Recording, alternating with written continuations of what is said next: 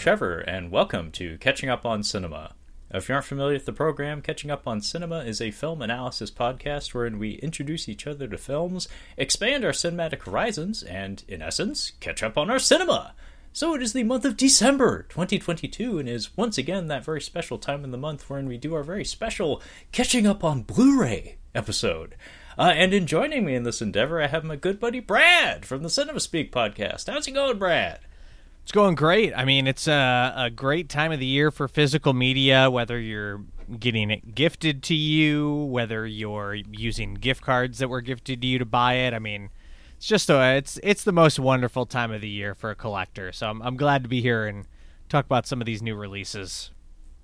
Oh yeah, this should be a good one. I scanned the month's releases, and it looks like a little bit of an uneven month. But dear listener, if you are not familiar with the episode format of a Catching Up on Blu-ray episode, essentially what Brad and I are going to be doing today is taking a look at the physical media release calendar. So that would refer to DVDs, Blu-rays, and 4K discs. And we're just going to go week to week and talk about any particular releases that stand out to us for whatever reason. So if you'd care to follow along with the home version of Catching Up on Blu-ray, you can do so by navigating to the lovely website of Blu-ray.com and then head to the release dates page and just navigate to December 2022. And also, if you're not familiar with how this works, traditionally physical media releases occur on Tuesdays of each calendar week. So we'll be sure to call out the dates as we go. But before we do that, Brad, you did mention it's the holiday season. Gifts were exchanged. Gift cards were given out. Many gift cards in some cases. And hopefully redeemed. So I'm curious, Brad, this holiday season, did you happen to get any Blu-rays gifted to you? Yeah, I did. I generally, because I actually have a birthday and Christmas in December, so I really can load up on physical media releases. So generally when people ask, do you have any ideas of what I can get you? I'll pick out a major release or something easy. You can walk into your Best Buy or your Walmart and pick it up.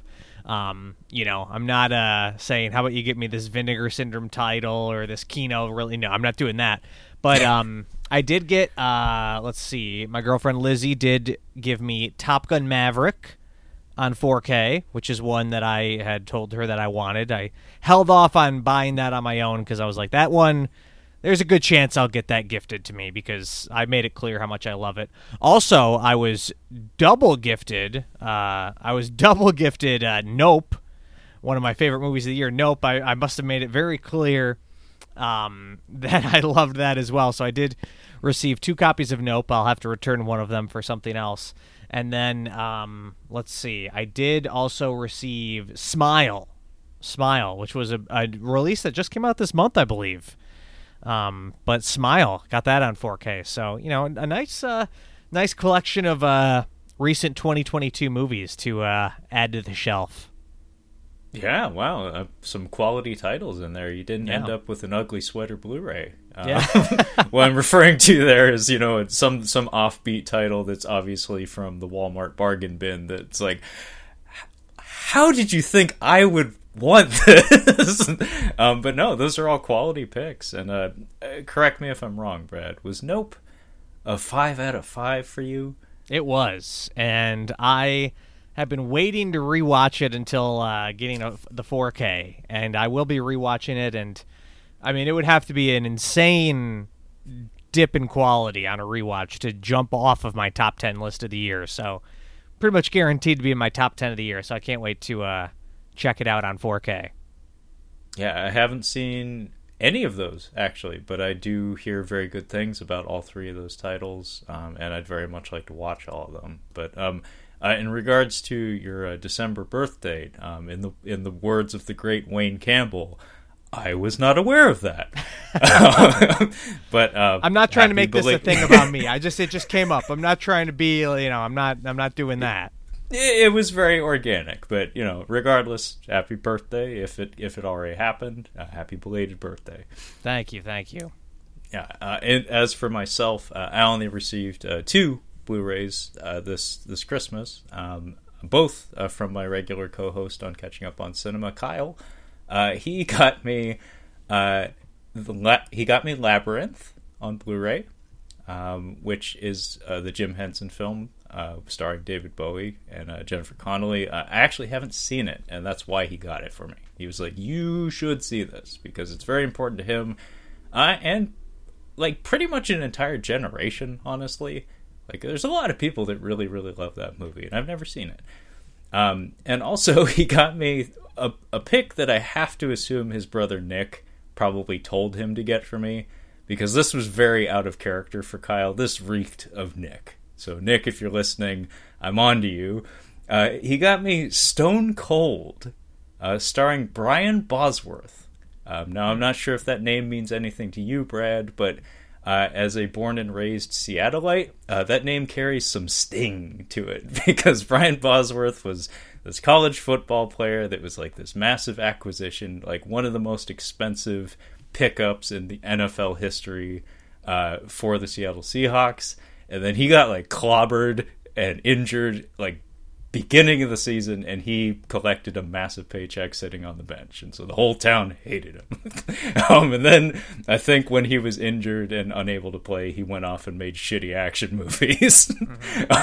And one of them was Stone Cold. And I'm very, very excited to rewatch that one, because I remember catching it on cable back in the day, and it is wild and over the top stupid in some of the best of ways. But yeah, those were the Blu-rays I got for the holiday season. That being said, we should probably head into our exploration of the physical media release date calendar. So, it looks like our first traditional release date this month occurs on the 6th, so December 6th, 2022, and as is customary with how Blu-ray.com organizes their titles.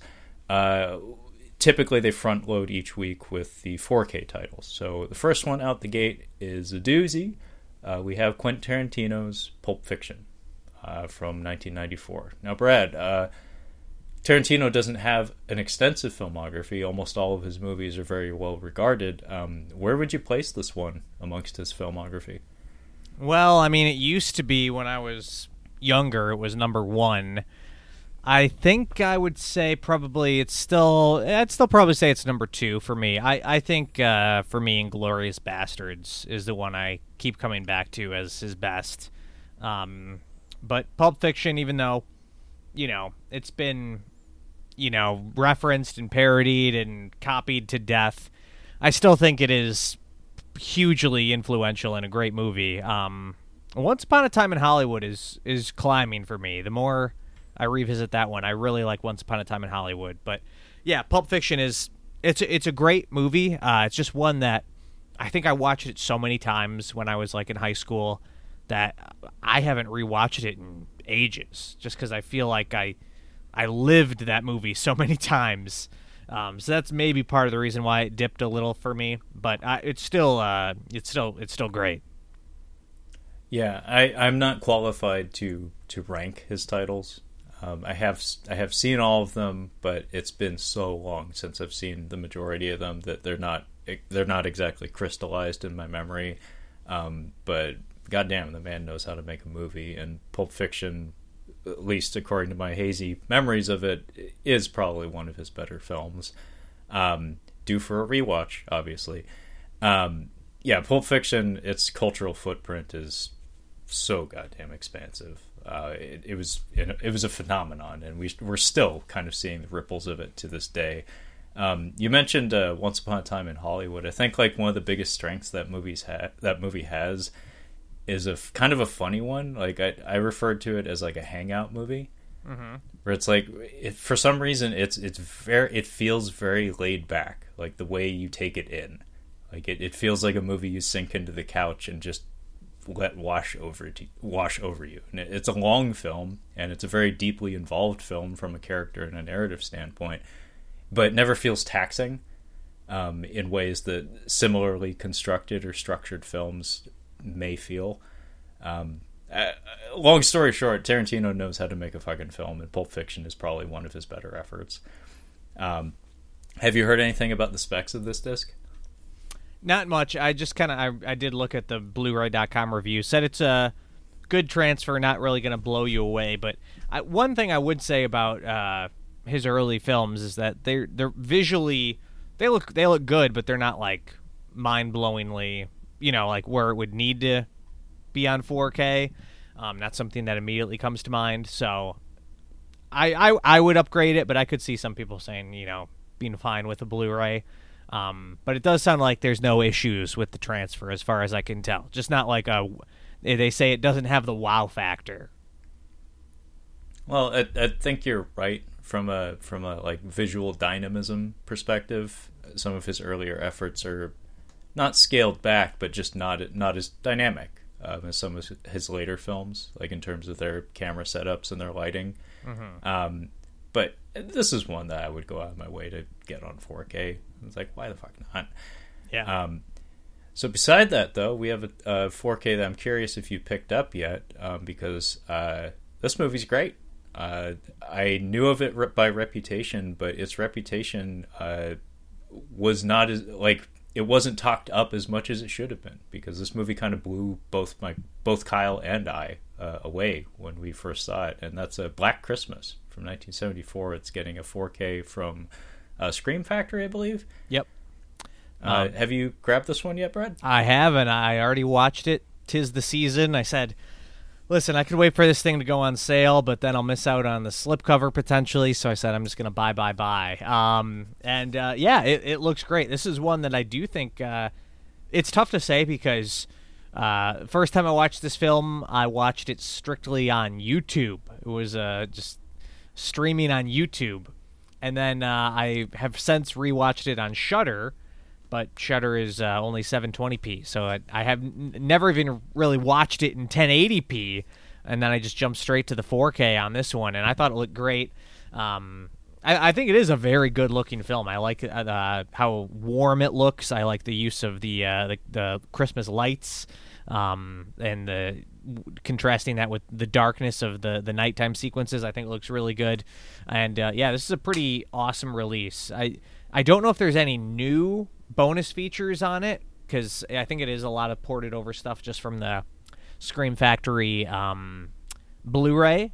But if you're like me and you didn't buy that Blu-ray, definitely pop on this 4K. And I have to say, I've been loving Scream Factory. Has really, I think they've realized their horrible mistakes that they've made in that some of their artwork early on, and their Blu-ray artwork, their newly commissioned Blu-ray artwork, is not good.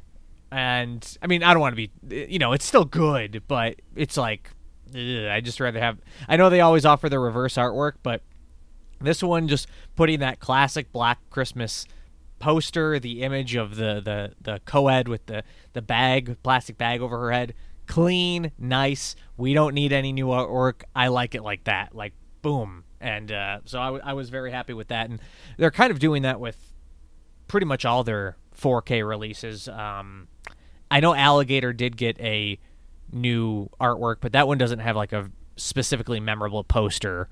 But like later in the month, we'll see Carrie. That one has the classic poster. Like, when something has an iconic image, classic poster, we don't need new artwork. Like, go with the classics. And I like that they've kind of realized that in their 4K era. Yeah, I'm curious if that points to like a cultural trend in regards to the collection of physical media, where it's like we're in the early days, like years ago, was it the Dude Designs or whatever, the artists that they would commission to do a lot of their artwork, and just that like cavity colors kind of overblown aesthetic that it almost has like a comic book cover kind of vibe to it, where like there's a kind of a running gag in the world of comic books where it's like the cover artist and the interior pencil artists are different people. Yeah. Of different calibers of talent. And generally you pay the big bucks to get the nice cover art so you can get people to buy the thing. The interior penciler is oftentimes not of the same caliber. And so like they would take like key moments and actual images lifted from the film and put them big as life and twice as ugly on the cover arts for these Blu-rays. But just the aesthetic of it and the like just the sheer visual fidelity of the image just isn't representative of what the thing is. It's like paying homage to what it is, but it's not actually what it is. Mm-hmm. So it is like a loving tribute to the actual content of the film. But what I'm getting at, like this whole ramble here, is that I'm curious if this is pointing to maybe film preservation being more of a guiding principle going forward, for like that may be why more people are buying these things these days, as opposed to like, I don't know, buying something that's like, oh man, the thing, or something. It's like, no, I'm buying this because it's like this thing could be gone someday, and I want it as it currently exists. But yeah, I love that they went with the classic poster art for this one, and I could be wrong, but I think Alligator does have like a reversible they do slipcover. Yeah. And I actually do like the original poster art for Alligator. I remember seeing that in the store when I was a kid, but it's absolutely not a classic. It's just a nice piece of art. Yeah, it is good artwork, but it's not something where putting new artwork on it is egregious, I feel like. It's not Jaws, is what we're getting at. It's not a Drew Struzan or something, but it's good. So beside Black Christmas, which you should definitely pick up if you're at all interested, we have Clerks 3 on 4K, and I believe Blu-ray as well. This was from 2022. This is directed, of course, by Kevin Smith. This is the little movie that could, the little franchise that could, if you will. Have you seen this one yet, Brad? Yeah, I actually just watched it. I watched it on a plane. And I would say that it is a great movie to watch on a plane because it's not good. I'm not the biggest Kevin Smith fan. Listen, he seems like a great guy, but his movies just don't do it for me. And this movie, I'm not going to say it's one of his worst, but it is shocking to me that this is getting a 4K release because it is so visually uninteresting, and it's shot in such a just ordinary, rote manner that I can't imagine why anyone would splurge to buy this on 4K.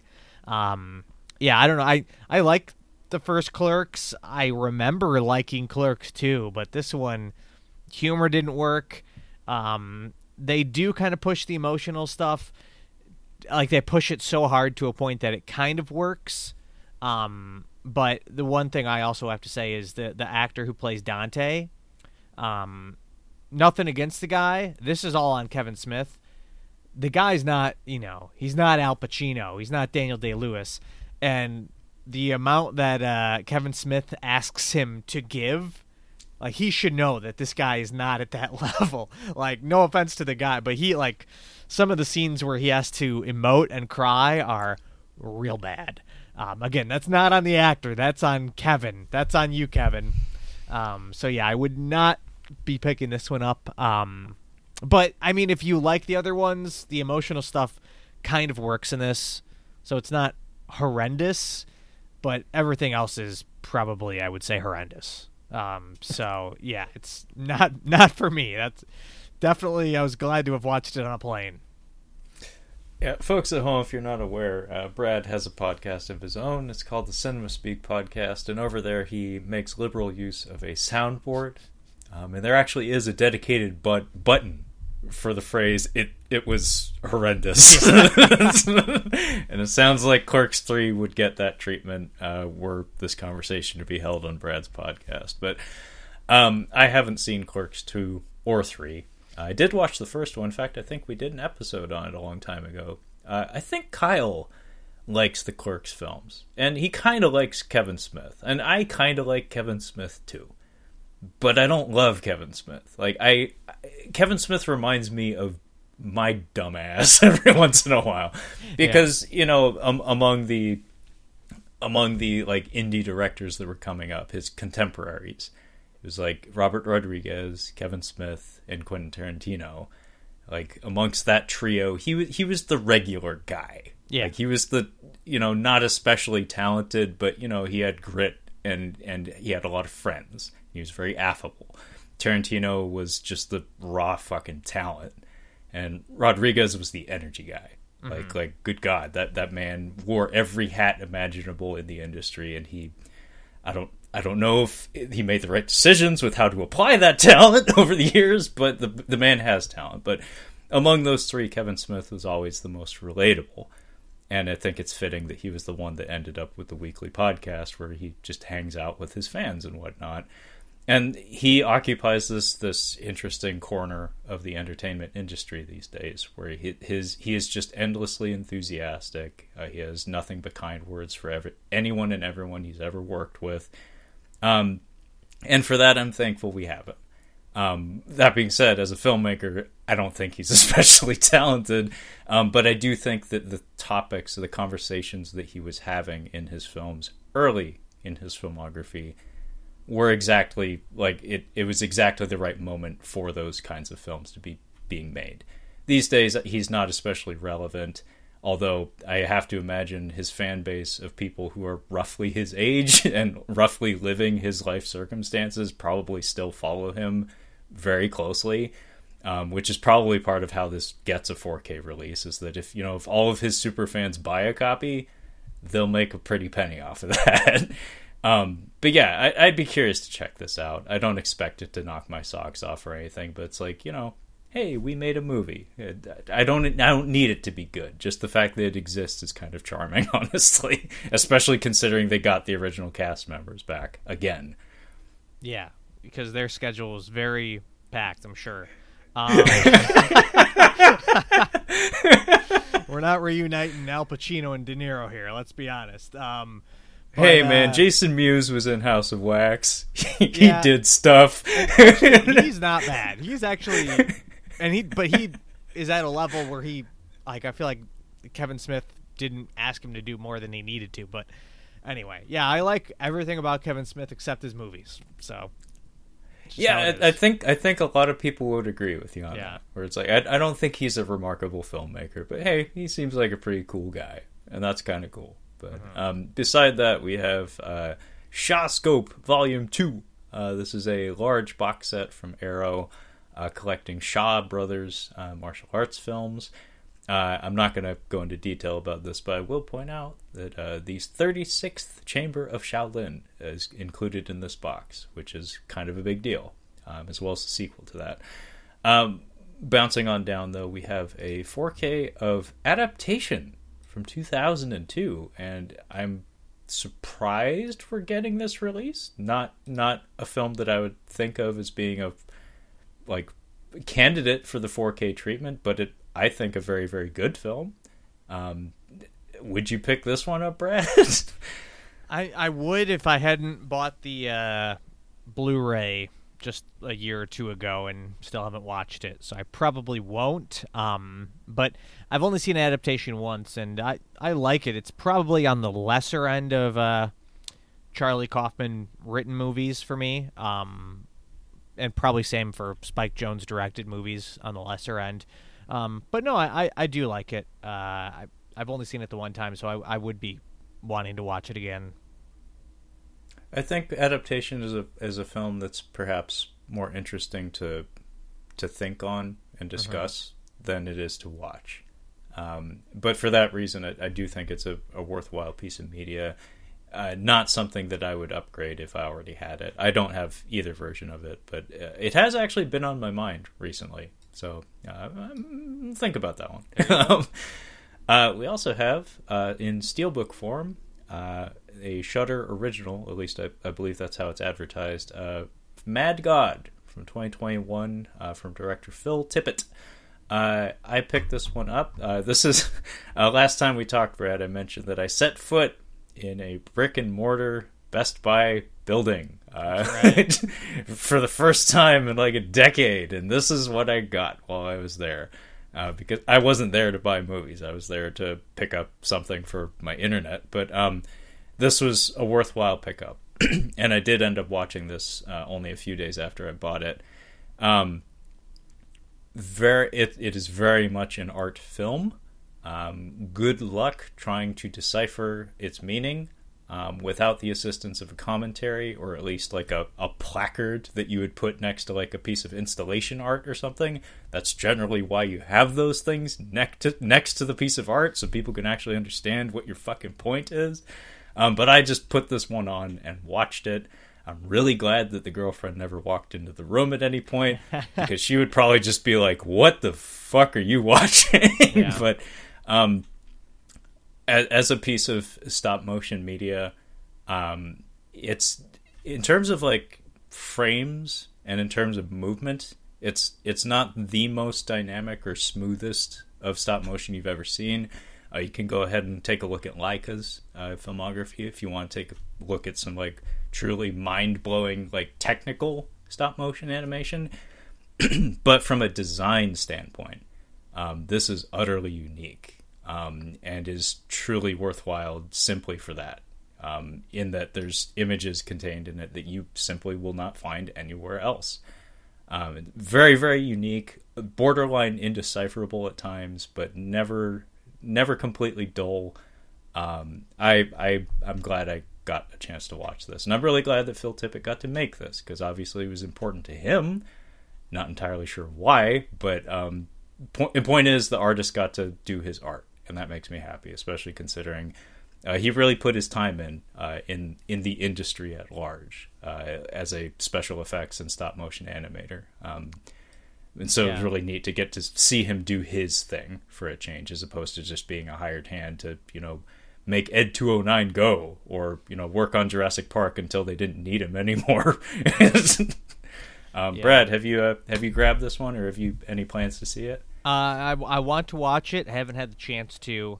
It came to Shudder at a time when I was unsubscribed, so just haven't caught up to it. But I do want to watch it. I've pretty much everything I've heard lines up with what you said, so I'm not like in any huge rush, but I do want to check it out just for the the effects and the design and all that. But besides that, I've heard everybody say they don't know what the hell's going on. But yeah, I do intend to check it out at some point. Yeah, I don't know if I'd watch it straight through anytime soon, but I might actually treat the commentary like a podcast or something, because Guillermo del Toro and Phil Tippett going back and forth talking about the film is something I desperately want to hear. Because Phil Tippett, like, despite being a stop motion animator, is actually a decent interview. I've seen a decent amount of footage with him, and he's affable. And Del Toro, obviously, he's a human teddy bear. I mean, he's the warmest human being that exists. And of course, he was probably in production on his Pinocchio film when they recorded this commentary, I have to imagine. So he'd probably have a lot of insight into the technicals, so they'd be able to talk shop in that way. But yeah, I'm not going to be rewatching this one straight through anytime soon. But beside that, we have a 2-pack on 4K of 48 Hours and Another 48 Hours. I believe these had been previously released, but this is just a 2-pack of them. These are, of course, Eddie Murphy and Nick Nolte, both directed by Walter Hill, I believe. We also have Warner Archive Collections, Attack of the 50-Foot Woman from 1958. Not at all similar to Pulp Fiction, but also a film with a very, very vast cultural footprint. Have you seen this one, Brad? No, I haven't, actually. I've heard it's just great, good, campy time, though.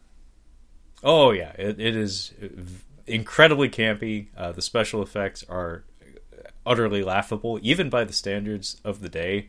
There's this weird effect that, like, as a kid, I remember watching this on, like, cable or something and just being like, what is wrong with the movie? Because they're trying to do something where they're, like, transposing footage of the woman walking around, like, amidst, like, supposedly miniature, like, scenery, but they fucked it up, and she's semi-transparent. Really?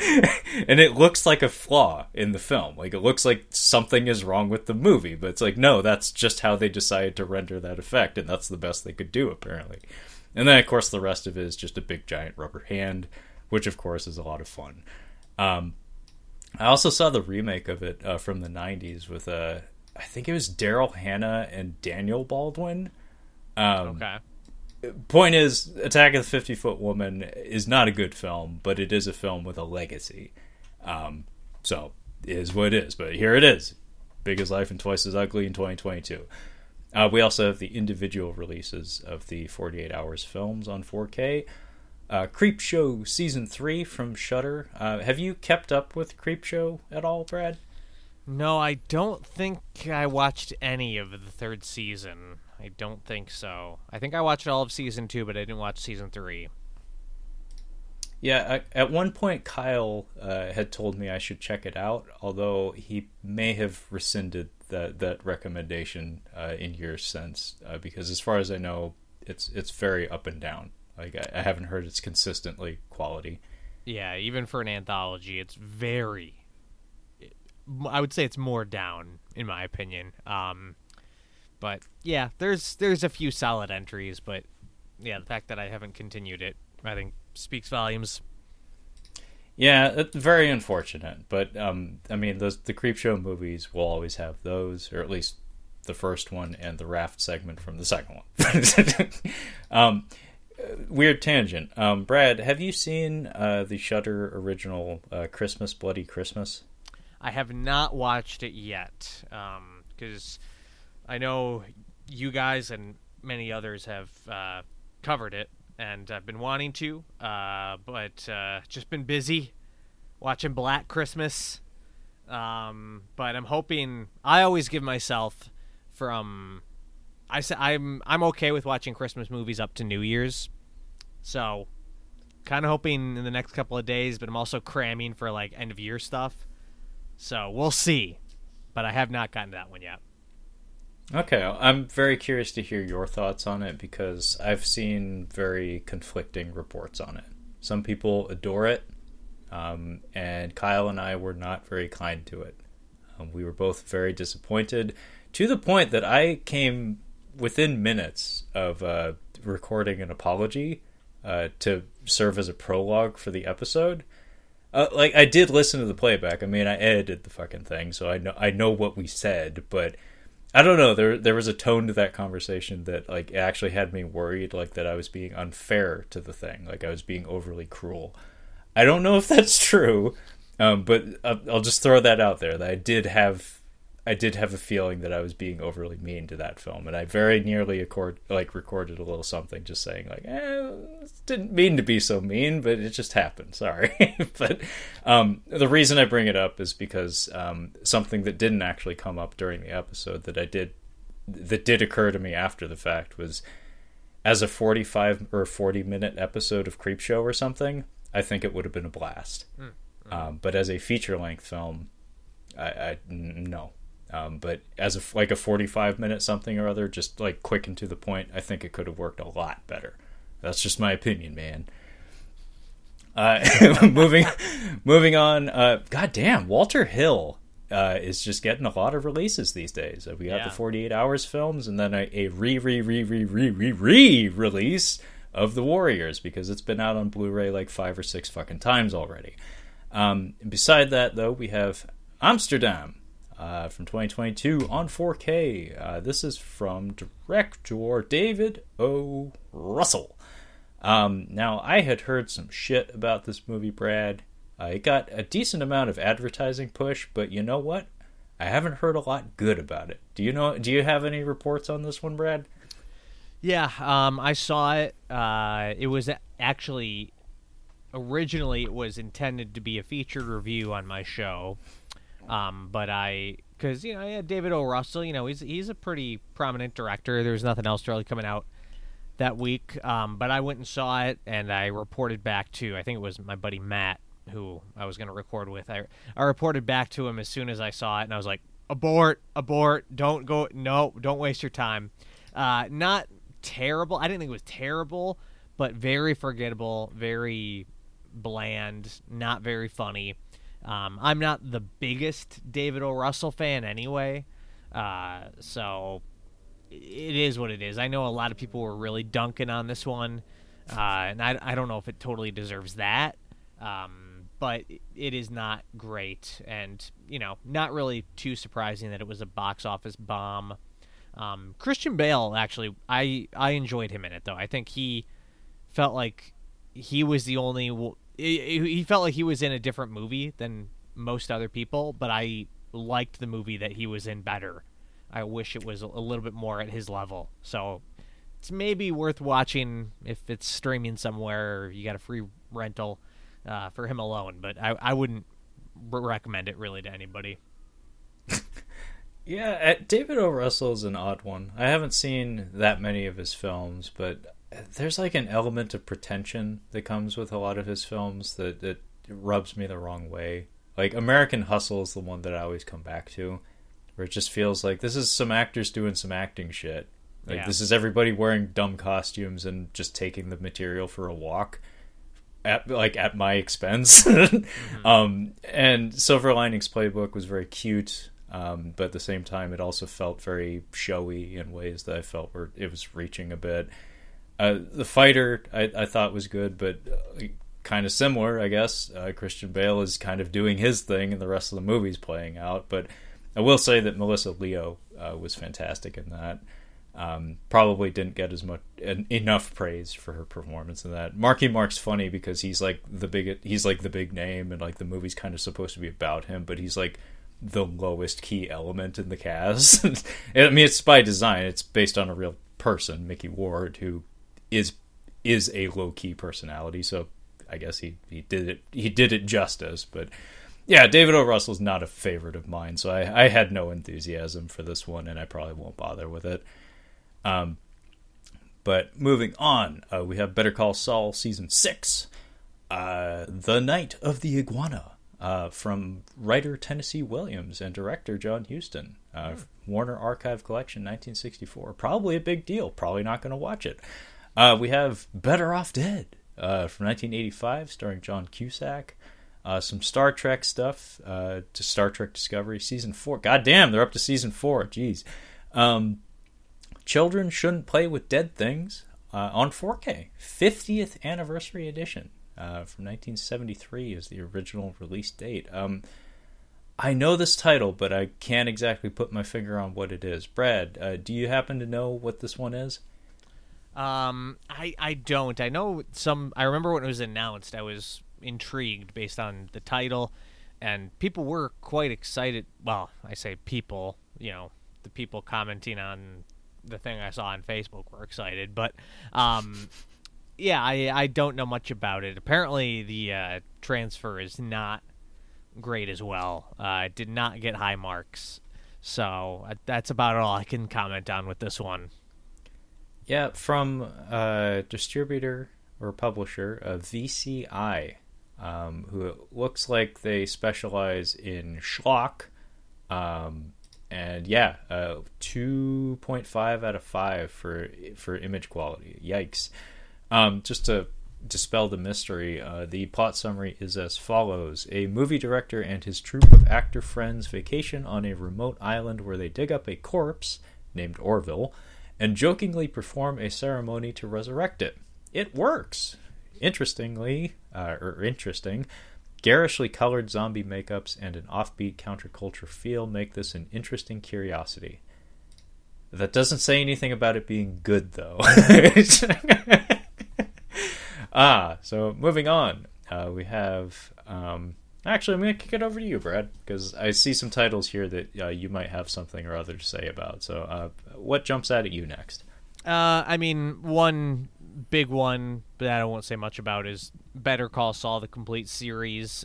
Disappointing that they didn't do a sort of big, nice collector's set. Like, it's pretty standard, but I was itching to rewatch it, so I actually did pick that up, and I'm gonna be so mad if they do end up releasing this like ultra deluxe, incredible, unique box set sort of thing. So let's hope that doesn't happen.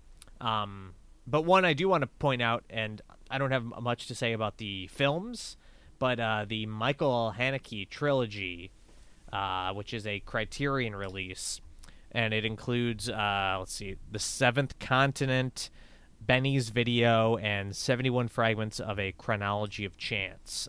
Don't know anything about Seventh continent or 71 fragments. But Benny's Video, I really don't know much about that either. But I was going through Michael Haneke's films, not all of them, but kind of trying to hit a lot of his big ones a couple of years ago. And I got to Benny's Video, and it was like I couldn't find it anywhere. And let me just say that, I couldn't find it anywhere illegally, and off the record, some of Michael Haneke's other stuff I had to, rent from the library, if you know what I'm saying. And the library, I couldn't even find that at the library. So Benny's Video, I was like, what's going on with this? So I was actually very excited when they announced this Michael Haneke trilogy. I might pick it up, actually, in one of the Criterion sales, because I do like Michael Haneke. I might want to look into the other two films a little bit to see if I'd be interested in them. But, yeah, he's a director that I don't love all of his stuff, but when he hits, because I know you guys did Funny Games, right? And, what's the other one? Is it Cachet? Is that him? I want to say there's another one of his that is very, very good. I never got to Amor. I haven't seen that one. So there's still some that I need to fill in the gaps of, but I do like him generally. Yeah, Cachet with Juliette Binoche. The reason I wanted you to talk about this one is because you have mentioned Michael Haneke several times. I do know that he's a director you're very familiar with. So this is kind of a big deal. And very similar to you, Benny's Video is a film that has been on my radar for a while. Have not seen it. I know the concept, and after having seen Funny Games fairly recently, like I think within the past year, because Brad was right, we did actually do an episode on it. I like his sensibilities. I understood what he was trying to do with Funny Games, and it was very fascinating to me. And it sounds like Benny's Video touches on some similar ideas in a different way, though. So I would be interested to check this out. On a completely different note, we also have a 4K release of R.I.P.D. Yes. As well as a re-release of Tommy Boy from 1995. Moving on down, we have a re-release of Iman 3 on 4K. Not sure why that is. We have the Korean film Alienoid from 2022, which I have seen a trailer for and was like, I have no fucking clue what this is supposed to be, but clearly the filmmakers have seen an Iron Man film at some point. Moving on, we have Nightmare at Noon from 1988 from Arrow. Now I have to ask you, Brad, Old Man 2022 from RLJ Entertainment, starring Stephen Lang. Is this connected to the other movies with Stephen Lang being a scary old man? As far as I know, no, I do not believe there's any connection to Don't Breathe. It looks like he is not blind in this movie, from what I can tell, just based on the cover. But yeah, I mean, definitely, he's found his late in career niche, I guess. Although I don't want to spoil anything, but he is listed on IMDb, so I don't think it's a spoiler. But this career path might be done for him after this guy. He's back in Avatar: Way of Water, so he's back, baby. He doesn't need to play old man, scary old man anymore. He's back into Papa Dragon mode. Yeah, through the power of performance capture technology, he doesn't have to be an old man anymore. Yeah. In fact, Sigourney Weaver doesn't have to be a middle-aged woman anymore if she doesn't feel like it. Yeah, I'm sorry. I came across this and I was like, I haven't seen Don't Breathe, but this is giving me some Don't Breathe vibes. It does, yeah. But yes, I guess you could call this like akin to the Liam Neeson Taken Renaissance, where it's like Stephen Lang's career found new life in the form of Stephen Lang, badass at large, sometimes blind badass, but not always. It's kind of funny to think that he played the coward in Tombstone in the 90s, where he was like the jittery, cowardly fella in that, and now he's like supreme badass old man, thanks to Avatar and Don't Breathe. Yeah. What else was it? Manhunter. I think he plays the reporter in Manhunter. I think you're right. Yeah. And it's just like totally like now when I think of Stephen Lang, I think of like this gruff, military-esque, macho old guy, and in that like his career, he's run the whole spectrum. Yeah, he's an actor, yeah. And I think that's actually really neat that he got to do many things. But it's just now that he's kind of like found his little niche, and so it's like, you know what, why not? Let's just take this and roll with it. We have The Leech from 2022, and this is an Arrow release. How often does Arrow do contemporary releases? Because I always think of like older films when I think of Arrow. They do every couple of months they'll release something contemporary. I don't know how it works distribution, if there's some like how RLJ releases a lot of Shudder stuff. Like I don't know if there's some studio they work with specifically, but they did that movie The Stylist. Oh yeah.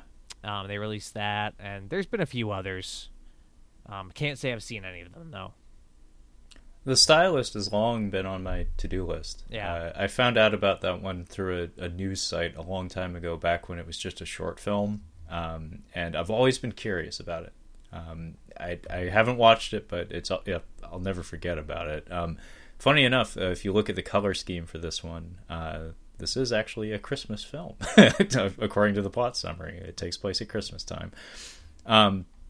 We have Medieval. From 2022, a contemporary release from Paramount Pictures. This is headlined by one Ben Foster.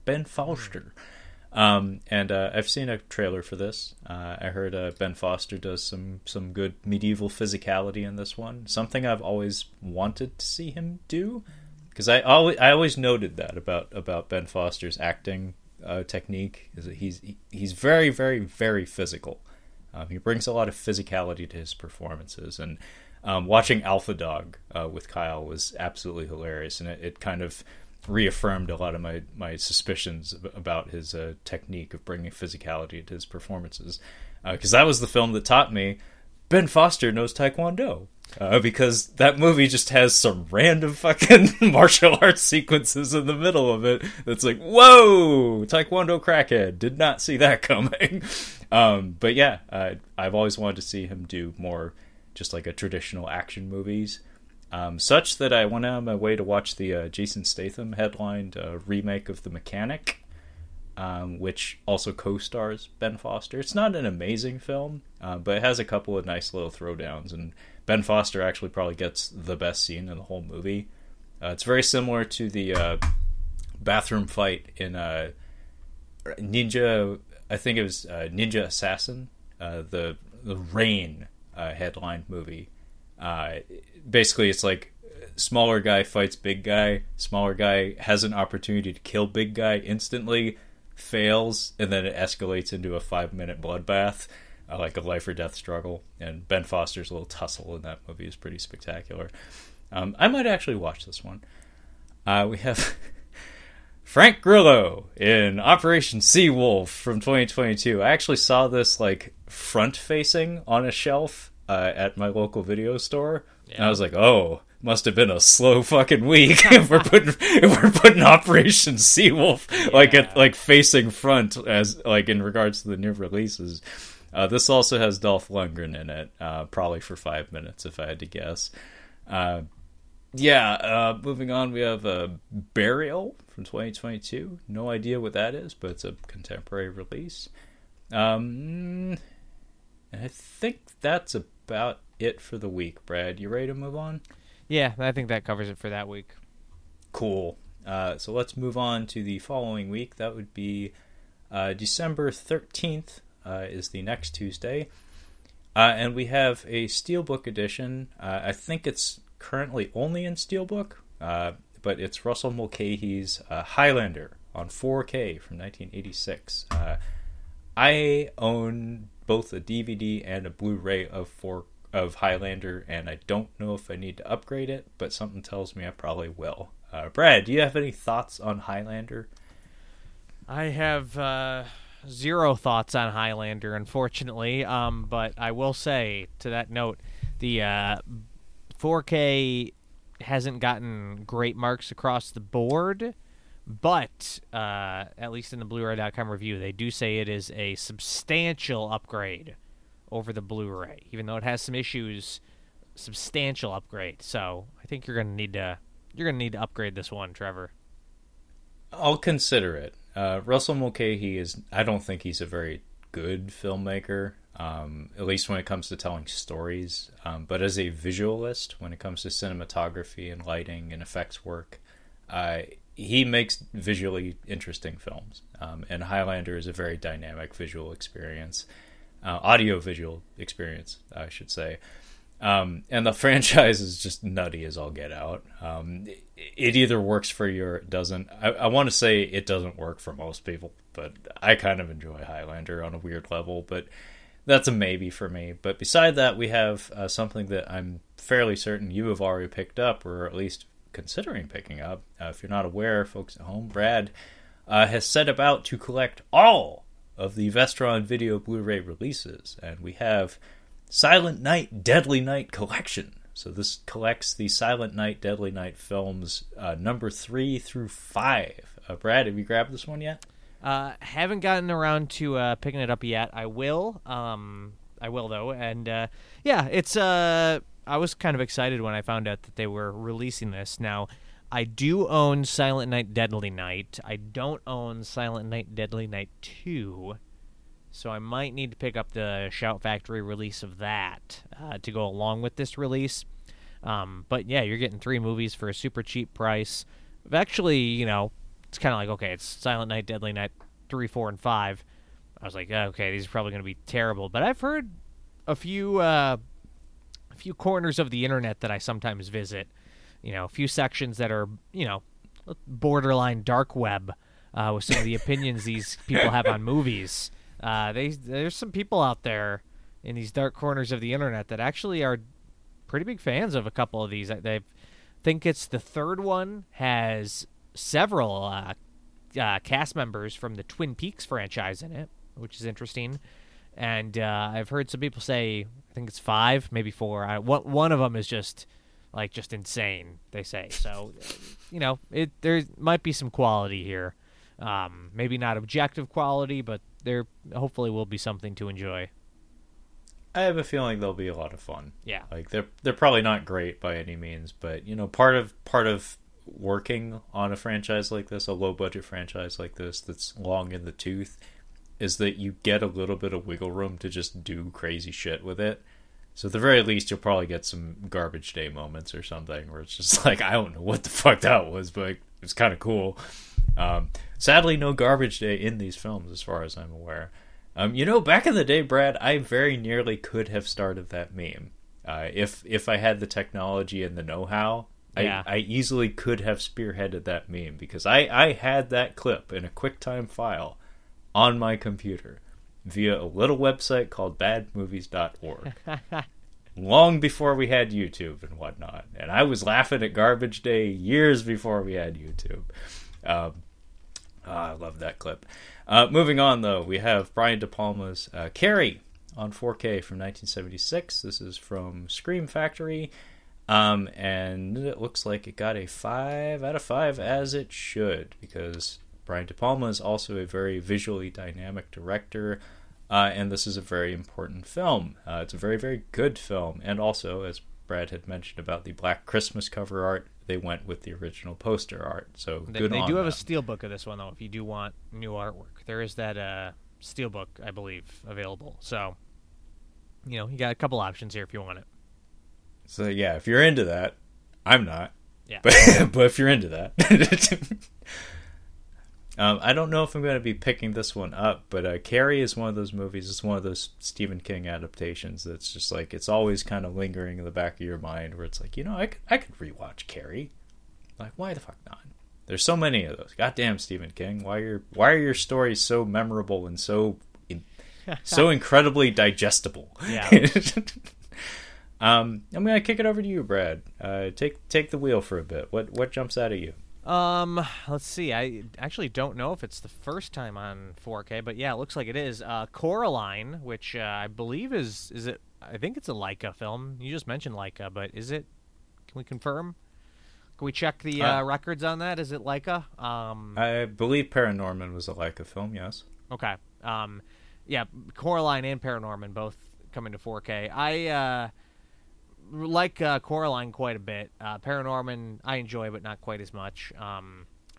Yeah, my buddy Bobby, he's actually a big Coraline fan. It's one of his favorite movies, and when I told him that it was coming to 4K, he's not a physical media guy, but even he ended up picking this one up. So, even the people that don't buy physical media, if you release the right movie, the right release, you'll go grab it. I don't know if I'll be buying this one because I do already own it on Blu-ray, but it is a pretty great animated film. I really enjoy it.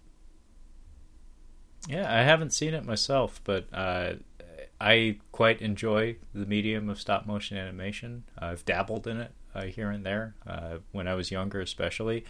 And goddamn, Leica is just on a different level when it comes to just the seamless quality to the presentation of their stop motion animation. They almost have like a victory lap at the end of their films where they show you during the credits like what went into doing some of the things that they've done. It's just absolutely mind blowing. Like Kubo, the puppet that's the size of like the entire room. It's like, are you fucking kidding me? Mm-hmm. You stop motion animated something the size of a bus. Okay. Truly incredible stuff. But I actually haven't seen either of these, but I do know Kyle is also a big fan of Coraline. He's been urging me to watch that for a long time, so maybe I should get on that. Yeah, get on it. Fucking it up. Also, we have a Smile on 4K, which Brad mentioned he received as a gift. Have you watched this one yet? Yeah, I saw it in theaters. Not like amazing, but does kind of it's a nice throwback to those early 2000s, mid 2000s sort of high concept horror movies that are not amazing, but they're I guess if this had come out when I was in middle school or something, it probably would have been my favorite movie at the time. Like it's definitely kind of a slumber party-esque. A lot of kids will put it on and have a good time horror movie, and it's pretty effective at doing that. It's not high art or anything, but I had a good time with it. Yeah, it sounded really interesting. I might go out of my way to watch this one at some point. Mm-hmm. Haven't seen it yet, but maybe. By the way, we have a release of something called Ghost Watch from 101 Films from 1992. I read a little bit while we were chatting just now about like the background of what this is, and this sounds like it might be up your alley, Brad. It's one of those kind of like fake news report films. There's that what was it, the Halloween telecast mm-hmm. film that I think was it may have been an AGFA release or something, but point is, basically this is presented like a television broadcast in 1992, when in actuality it's it's all a hoax, but a very, very, very clever hoax. Yeah. Have you heard of this one? I remember when it got announced, I kind of looked into it, and I remember thinking, that sounds kind of and looking at 101 Films, at least according to Blu-ray.com, they've only released one other thing, which is The Last Broadcast, which I believe is another found footage style kind of film that went about the Jersey Devil. So this could be my new favorite label. I might have to dip into this. I'm kind of into it. Yeah, the premise sounds really, really cool. Mm-hmm. I'd be very interested to check this one out. Moving on, though, we have a 4K release of The Woman King from 2022, which is headlined by Viola Davis. I'm sure she absolutely kills it. She has that quality to her. We have A Walk to Remember from 2002. That's a Shout Select release. My Best Friend's Fucking Wedding. That should be the title, by the way, on 4K from 1997. 25th anniversary edition. Good God, this movie was massive when it came out. I don't know if you remember that at all, Brad, but this movie just like was kind of a big fucking deal at the time. Yeah, Julia cable Roberts all the had time as well. On fucking cable all the time. And Julia Roberts, Dermot Mulroney, Cameron Diaz, and of course everybody's favorite, Rupert Everett. Big fucking deal in 1997. Haven't seen it since. But moving on, we have The Creature from Black Lake, 1976. Silent Running on 4K from 1972. This is an Arrow release. I believe they had put out a Blu-ray of this previously, so this is their upgrading that disc. And I'm going to kick it over to you again, Brad. Take the reins for a bit. What jumps out at you? Well, got to mention release from my boy Davey Cronenberg, Spider, starring Ralph Fiennes. Actually, I don't even really know what this is about. I don't even know if it's specifically a horror film or if this is kind of his transition into the sort of history of violence era. But it's one that I've never seen, and this is the first time that it's come to Blu-ray. It's a Sony, is it Sony Pictures Classics? Yeah. So, yeah, I would like to check this out because it's probably only a handful of Cronenberg films that I have not seen. So this is one that I don't know if I'll be getting it right away because I don't know if I've heard that it's like amazing, but I do want to check it out. Yeah, I haven't seen this one either. I feel like that's maybe its reputation as potentially an overlooked Cronenberg film, but I don't know enough about it to say it, but I think you actually hit the nail on the head where it might mark that transition point where he's getting away from his traditional shtick of the body horror stuff and just, exploring other things a little bit. But I'd be curious, to check it out, though. Absolutely. I mean, Ralph Fiennes and David Cronenberg, sign me up. Mm-hmm. We have The Velvet Underground from 2021. This is apparently a documentary about the band. This is our first Criterion release, I believe, of the month, as well as Cooley High, 1975, also a Criterion release, directed by Michael Schultz. Any enthusiasm behind either of these ones, Brad?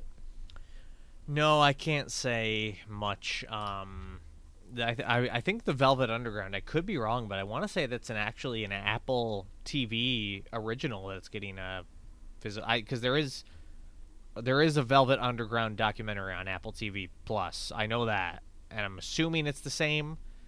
I can't imagine that there would have been two Velvet Underground documentaries to come out in the last couple of years, but maybe. So it's kind of interesting in that regard that if I'm correct on my information there, that it is getting a release, even though it's an Apple TV original. But can't say I'll pick you through these up. Deep Impact, Armageddon, Velvet Underground, competing documentaries. Fire Festival, competing documentaries. Right. We have Ticket to Paradise from 2022, which George Clooney and Julia Roberts. Probably a big deal to somebody, not to myself. We have 3 Severin titles from 1987 to 1989. We have Double Target, Cop Game, and Born to Fight. We have Lyle, Crocodile on 4K, 2022.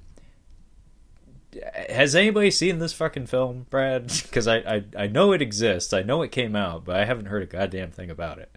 I mean, some people must have seen it because I just looked up the box office numbers, and it did make $87 million worldwide. So not a complete flop, that's for sure. I don't know what the budget is on this thing, but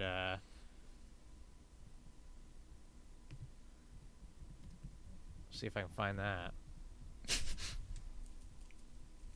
Well, while you hunt for that, I'll roll on down the line and just point out that Reacher, the Jack Reacher Amazon series, is getting its first season on 4K. Who's actually publishing this? Paramount. Paramount Pictures is putting out the discs.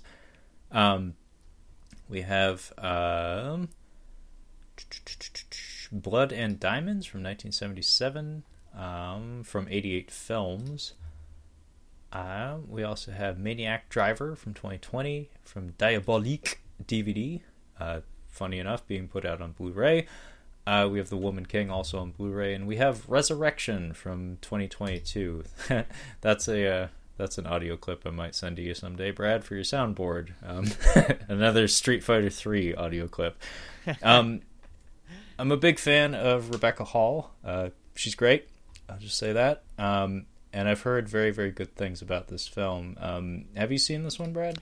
Yeah, I did watch it. It is on Shudder right now.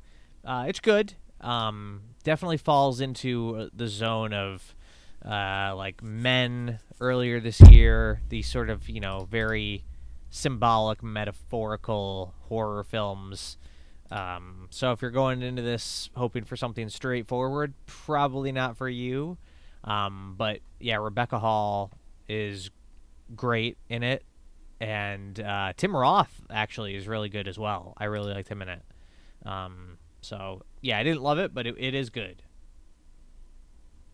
Yeah, actually, I had heard some really amazing things about Tim Roth in the film, which is kind of funny, being as, like, I think She-Hulk came out the same year. Mm-hmm. So it's like you have him kind of slumming it over there, but then I'm like reading over here on Resurrection, it's like, if you want to see him actually do some of that action shit, he's still got it. It's just not over there. But yeah, I'd actually be curious to check that one out at some point. We have 3 films by Mai Zetterling. This is a Criterion box set, by the way. We have Bandit, starring Josh Duhamel and Mel Gibson, from Quiver Films. What else have they done? Oh no, Brad, you need to look up Quiver Films. They put out Becky. Okay, I should be careful here, because they did put out Becky, and we all love Becky. Becky's great. Yeah. Tippy toe. Wait, what is the release this week that they're just for me to find it easily? What are they releasing? Bandit. This week? Bandit, starring Josh Duhamel. Oh, there we go. Okay. So they have put out The Fanatic, starring John Travolta, directed by Fred Durst, I believe. Yes. I have seen that film. It is not as bad as its reputation, but it is not good. They also put out Chick Fight, which I did rent from Redbox. I think it was the first Redbox produced film, which is mostly the reason I watched it. Good Alec Baldwin. The rest of it, not so much. Some truly odd narrative decisions in this film. Good Kevin Nash, by the way. Kevin Nash is great in Chick Fight. They also put out Money Plane, starring Kelsey Grammer and my boy Edge from the WWE. Yeah, Quiver Films. Quality. They put out Becky, so you know they're doing it right. Well, I will say they did put out Becky, but they also put out an inferior version of Becky that was later surpassed by the Ronin Flicks release. So if all the Becky heads out there don't get the Quiver Films version, definitely go for the Ronin Films version, which has been endorsed by me and endorsed by the directors, our friends. So check that one out. There you go. Thank you for the PSA, Brad. Setting people on the right path. We also have 3 films by Hong Sang-soo. This is being put out by Cinema Guild. Looks like a very handsome package, by the way. What else we got? We got Slash Back from 2022. I've heard some decent things about that one. I don't know a whole lot about it, but it has a decent reputation at this point. I'm getting Attack the Block vibes. I don't know if you saw Attack the Block, but definitely getting kind of similar vibes to that. What's that? Blood Quantum, I think? That one too, yeah. Yep. Yeah. Point is, all of those are good. And I've heard this one's pretty fun as well. We have Call Jane from 2022. This is a Lionsgate film with Elizabeth Banks and Sigourney Weaver. I don't know anything about this, Brad. Yeah, this is news to me. Okay. Well, breaking news. We have a Jet Li 2-movie collection box set, Fist of Legend, which is excellent, and Tai Chi Master, which is also excellent, from Ronin Flicks. So it looks like Ronin Flicks is a label I need to keep a closer eye on, because both of those are movies that I would love to own. Fist of Legend I have, but only on DVD, and it's exclusively the dubbed version of it, which definitely warrants an upgrade. And beside that, we have a movie that I've actually been greatly anticipating. We have Ma Dong-seok in The Roundup from 2022, and I believe this is the sequel to The Outlaws, I think is the Korean title for it. I love Ma Dong-seok. He's wonderful. It's actually kind of funny. This happens with a lot of Asian actors, like more specifically out of like China, Japan, Korea. A lot of them take on more pronounceable names by English or American standards. In this case, Don Lee is the name that they're putting on the cover for the film. This is a very common thing. I mean, was it Wu Jing from China? At one point was going by Jackie Wu Jing, probably to cash in on, Jackie Chan. It's like, oh, hey, there's like Americans know Jackie Chan, maybe they'll know Jackie Wu Jing. It's like, I know what you're trying to do. And there've been a whole host of Asian actors that have done this over the years, where they adopt like a Western first name at the very least to make them more memorable for people that don't speak the language. But point is, Ma Dong-seok is a wonderful screen presence. He knows how to throw a fucking right cross. That's like his bread and butter. It's like, there ain't no jabs, just like overhand rights all day long. And I've been greatly anticipating this film. I'm really excited to watch this one. I'm very excited to see him punch people in the face and kick people through windshields and shit. Moving on, though. We have Don't Fuck in the Woods 2, by the way. Love that title. Assassination Tango 2022, or 2002, excuse me, from Sandpiper Pictures. Directed, written, and starring Robert Duvall. Whoa! I thought that was him on the cover there. Yeah, I recognized the face, but I was caught off guard by the written and directed. Plot summary is: a professional hitman from New York travels to Buenos Aires for his latest assignment and becomes involved with a local tango dancer. So he goes to Argentina, and presumably merry mishaps ensue. I would be curious to check that out, because I like Robert Duvall in general, but I did not know Robert Duvall had ever written or directed a film before. Yeah, news to me. Yeah, for real. I'm going to kick it over to you again, Brad. What is speaking to you? Well, we have what I assume is a Lionsgate release, The Minute You Wake Up Dead, with who are these people? Cole Hauser, Jamie Alexander, and Morgan Freeman. Poor Jamie Alexander, the lady who got kicked out of Marvel. I don't know what happened there. Like they really, really downplayed her character. No, it wasn't her. Excuse me, someone else. No, it was her. It totally was her. That's Sif from the Thor films.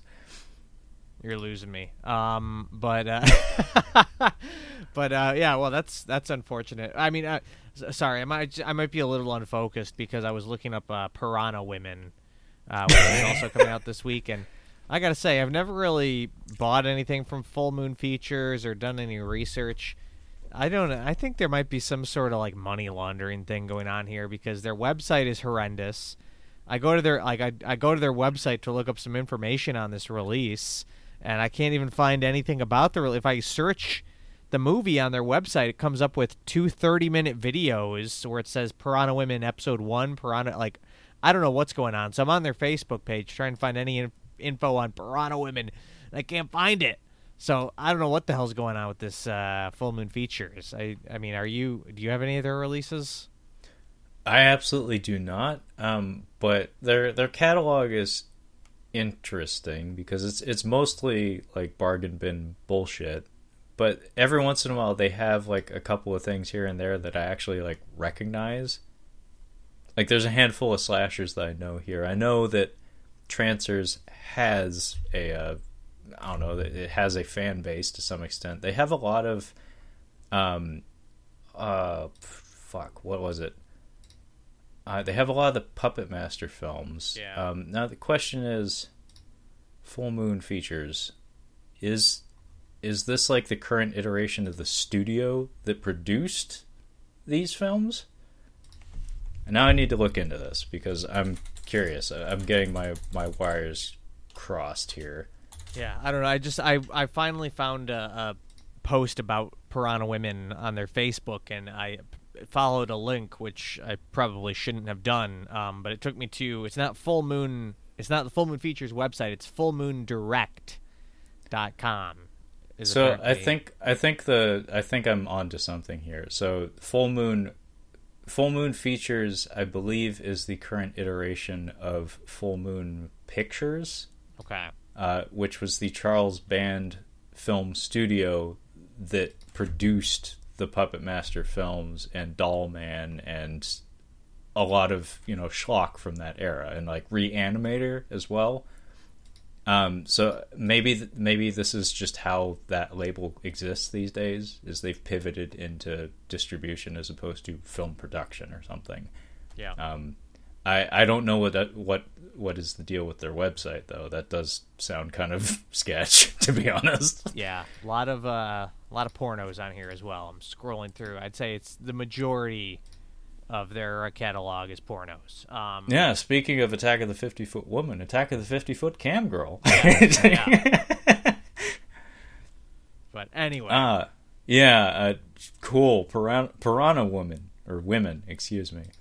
By the way, Well Go is putting out The Ambush from 2021. This is directed by Pierre Morel, who, he's a French director, made a lot of schlock. Made a few good movies, though. Like, if you look at his filmography, District B13, Unleashed, War sucked. The Gunman was not half bad. And From Paris with Love is long on my to-do list. Just seeing bald John Travolta on the cover for that film just made me need to see that at some point. That is exactly up my alley. But I've heard, actually, this Ambush film is not half bad. Okay. It's a war movie told from the perspective of people you don't often see represented in semi-mainstream film. So let's bounce down to December 20th, and right out the gate we have a duo of 4K releases in the form of War Games from 1983 being put out by Shout Factory, as well as the original taking of Pelham 123 from Kino on 4K as well. I saw both of these too long ago to remember them all that well, but I remember the taking of Pelham 123 was excellent, and the remake's actually not half bad either, if you ask me. Mm-hmm. Yeah, I really like taking of Pelham 123. War Games, not quite as much. I actually just watched that for the first time not too long ago. Wasn't super crazy about it, although is it the opening or the ending? There's one sequence that is pretty good in it. I can't remember if it was the opening. Anyway, but yeah, taking the Pelham 123. I don't know. I do already have the Kino Blu-ray, but this is one that would maybe be worth upgrading because it is that good of a film. It really is. It's an excellent piece of cinema, and actually, just looking at the cover here makes me really want to watch it again because it has been a really long time for me personally. Yep. Beside that, we have The Banshees of Inisherin from 2022.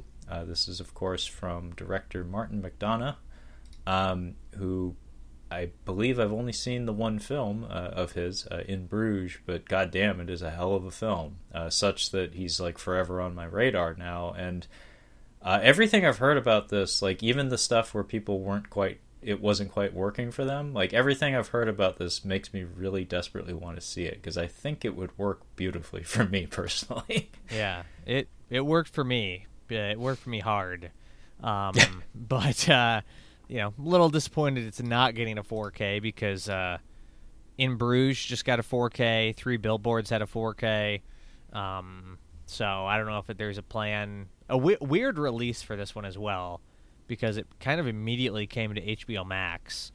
I don't know, just kind of a weird release how this happened, but it is great and crazy that, it's pretty much guaranteed. It's crazy that this is probably going to be Colin Farrell's first Oscar nomination.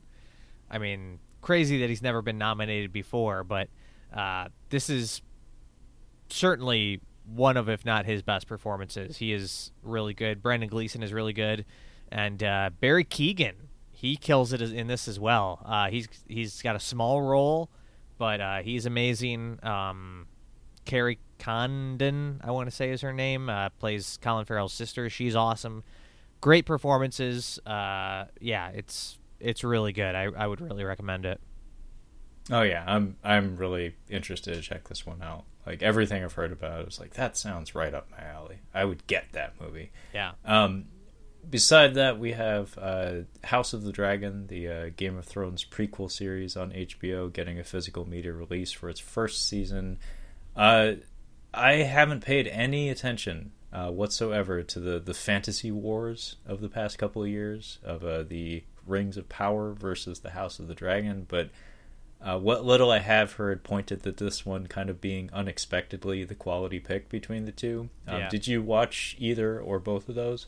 I did watch both, and yeah, like a year ago, I would have said, "Oh, if it's gonna be Lord of the Rings, is gonna mop the floor with how I'm Game of Thrones. I'm over, not interested in any more of that.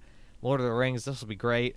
And yeah, I completely swapped. House of the Dragon is great, and Lord of the Rings was not great. It was kind of a chore to get through. I don't see myself watching another season, but I did get through that first season just to say I gave it a fair shot. Whereas House of the Dragon, I was like actively every week that night I was watching, the episode where Lord of the Rings, maybe this is a reason why it didn't work for me, but I kind of just became so disinterested that I think I took like a 5-week gap in between a couple of episodes and finally came back and said, I gotta fucking finish this. And so I plowed through the final 3 episodes. But yeah, really did not grab me. But House of the Dragon did. So cool to see it getting a 4K release, because I don't know if, you and I haven't talked about the whole Westworld situation with HBO. Have you heard about this? No, but I need to find a audio drop for the news hour with Brad, because you always come. You got the hot takes. You got the scoops. Yeah. Well, we need to get it one of those breaking news bulletin sound effects. Yep. But the news is obviously Warner Brothers and HBO, they've been working to cut costs, which sucks, because genuinely I think they've released some of the best movies and shows.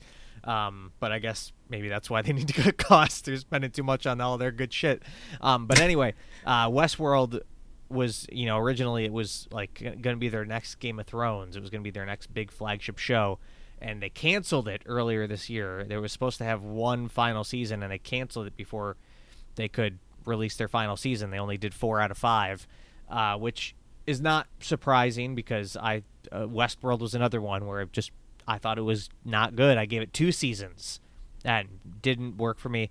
But what is most surprising is that, I don't know if it has happened yet, but Westworld and several other HBO series and titles are getting removed from the service, HBO Max.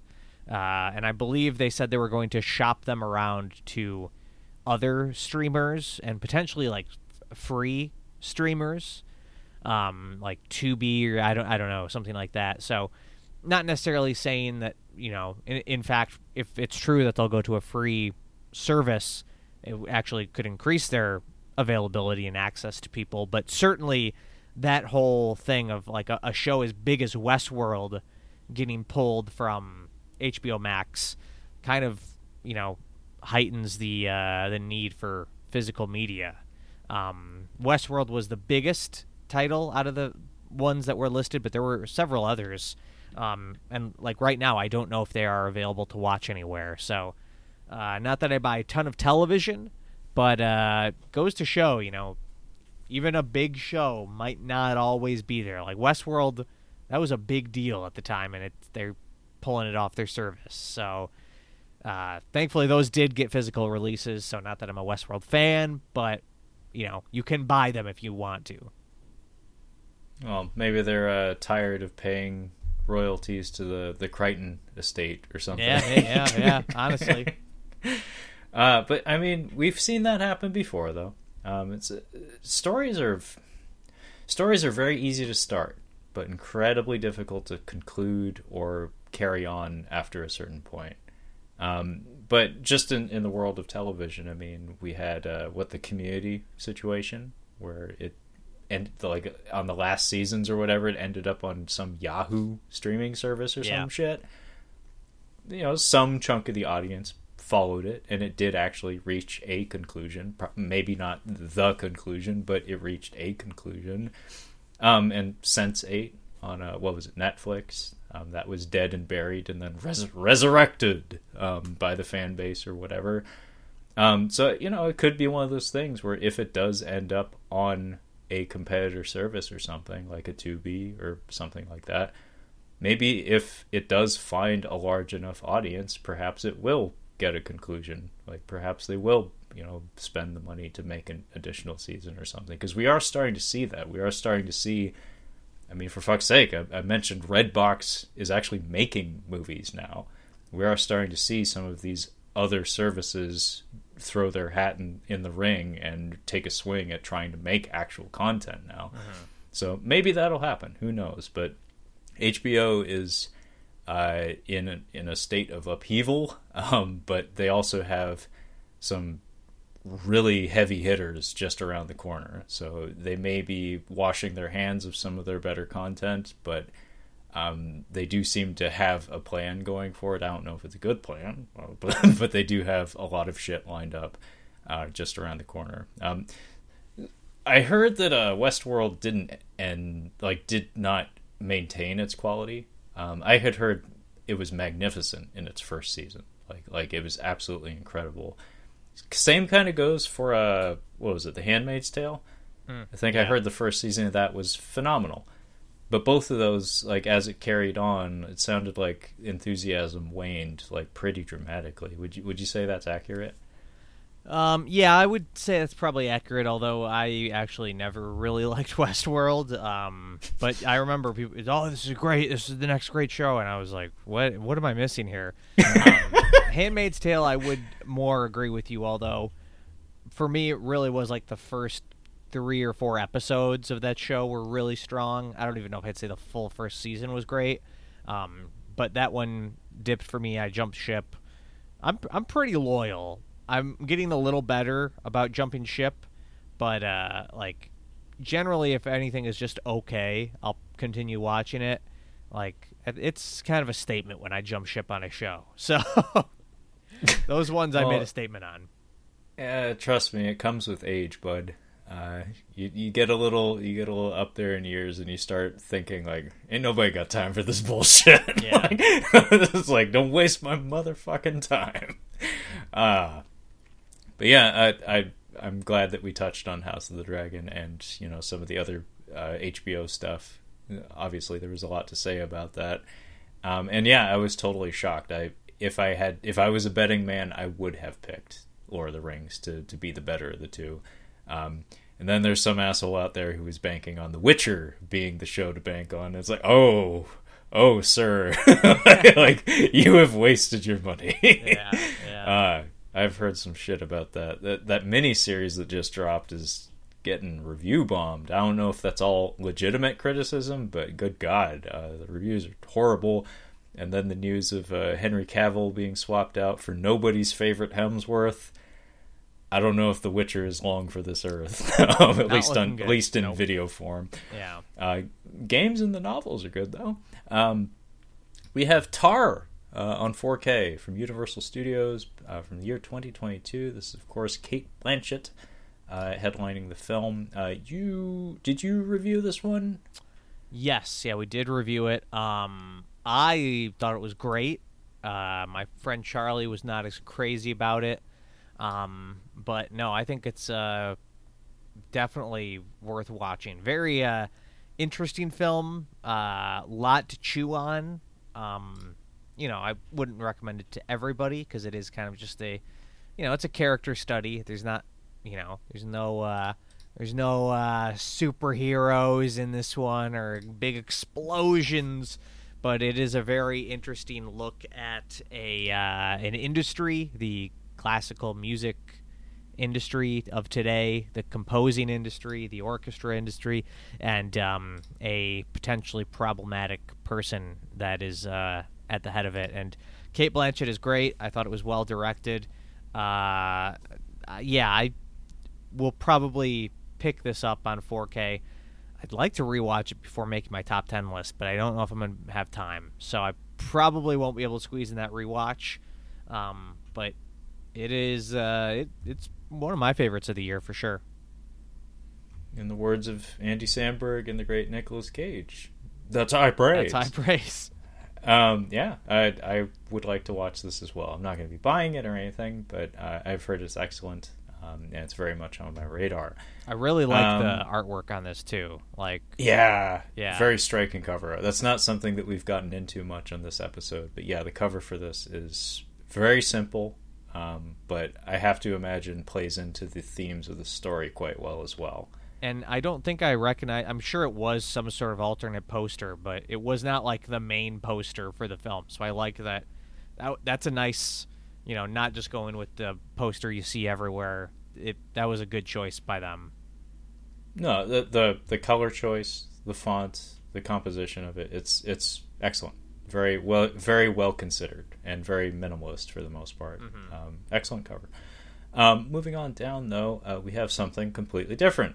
We have Bloodfist from 1989. There's actually a Twitter account that I follow called It Could Have Been a Bloodfist Film, that basically just posits that any film with significant tweaking in the script could easily have been a Bloodfist sequel, because Bloodfist, I'm not sure if you're aware of this, Brad, is a long-running franchise. There are probably like 9 of these fuckers. All headlined by Don the Dragon Wilson. And I've mentioned this probably in the past 2 or 3 conversations I've had with you, Brad. Don the Dragon Wilson is everywhere these days. His name is ubiquitous in the physical media realm.